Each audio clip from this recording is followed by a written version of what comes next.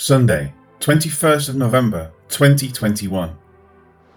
He, foreseeing this, spoke concerning the resurrection of the Christ, that his soul was not left in Hades, nor did his flesh see corruption. Acts 2, verse 31. Peter continues now with his citing of the 16th Psalm, and with his evaluation of how that is fulfilled in Christ, beginning with, he, foreseeing this. The words refer to David. In whatever manner, David foresaw the things he wrote about and penned them. The influence of the Spirit was upon him. In that capacity, he was able to prophesy of things to come. In this state, he spoke concerning the resurrection. This is certain because his words imply both death and release from death. The words, "For you will not leave my soul in Hades," imply death. If a soul has departed to Hades, it is because the person has died. Not being left in Hades means something else will come about. That is later followed with, "You have made known to me the ways of life." David clearly understood that if a soul had gone to Hades, and yet that same person has been made to know the ways of life, he has found the key by which to escape the state of death.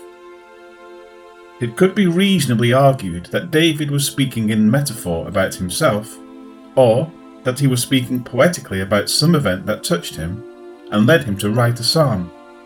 But Peter, under the influence of the Spirit, corrects any such notion, saying that what David wrote was specifically about God's plans concerning the resurrection of the Christ. David understood from the words that he penned that the Messiah would die and that he would rise again. The details and reason for these things may have been completely hidden from him, but the facts set before him when he read his own words of prophecy clearly indicated to him that he had written about the Christ.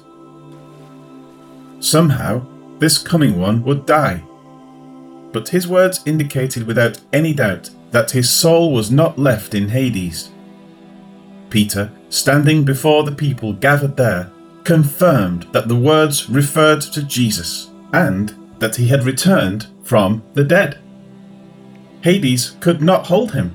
The remarkable thought is later more fully revealed by John. "I am he who lives and was dead, and behold, I am alive forevermore. Amen. And I have the keys of Hades and of death." Revelation 1, verse 18. Christ, because of his triumph over the law, possessed the keys of both Hades and death. He had unlocked the prison which had bound men's souls ever since the time of Adam, and it was not a return in a ghostly state, nor into a body that was in a state of ghoulish decay. Rather, it was to a body that was untouched by the effects of sin, as Peter says, "Nor did his flesh see corruption." This is an important point. People claim to see ghosts and zombies. Samuel was brought back from his departed resting place as a disembodied spirit. But there has never been any occurrence such as that of Christ. He returned from Hades, and he returned to a body without any corruption. The victory is complete in Christ. This is the enormity of the thought being conveyed by Peter to the people standing before him, whose ears heard of the marvellous workings of God in Christ. Life application. David wrote under the influence of the Spirit concerning things that would come. According to Scripture, he even knew that what he wrote was concerning the coming Messiah. But this does not mean that he had a complete understanding of all things surrounding the events he prophesied of. Peter will later write concerning this. "Of this salvation the prophets have inquired and searched carefully, who prophesied of the grace that would come to you, searching what manner of time the Spirit of Christ who was in them was indicating when he testified beforehand the sufferings of Christ and the glories that would follow. To them it was revealed that not to themselves, but to us, they were ministering the things which now have been reported to you through those who have preached the gospel to you by the Holy Spirit sent from heaven. Things which angels desire to look into. 1 Peter chapter 1 verses 10 to 12. David wrote beforehand of these things, and like the other prophets, he knew that these things pointed to the sufferings of Christ and the glories that would follow. This can certainly be said of the case of David's words in the 16th Psalm. But Peter also says that such prophets inquired and searched carefully about such things. David may have thought, why would the Christ need to die at all? What is the purpose of going to Sheol and then coming back from there? Isaiah later went further, prophesying that Christ would be wounded for our transgressions and that he would be cut off from the land of the living. In this, he may have spent many hours pondering what these things could mean, but in the end, they lacked all of the information. Instead, they realized that whatever was being conveyed would be formed into the gospel. It is this that they preached with their words, even if they didn't fully understand what it was they were preaching. The point of this is that the blood atonement of Christ is, in fact, proclaimed by the prophets, and it is confirmed right here in chapter 2 of the book of Acts. Those who deny this do so because they have not thought through the enormity of what Christ has done. They have a myopic view of the world, dividing the work of Christ into two gospels, two bodies, and a twisted view of the united work of Christ.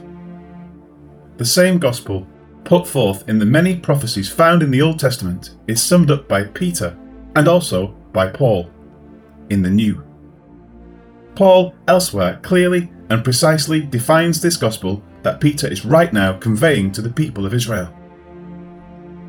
For I delivered to you first of all that which I also received, that Christ died for our sins according to the Scriptures, and that he was buried, and that he rose again the third day according to the Scriptures, and that he was seen by Cephas, then by the 12.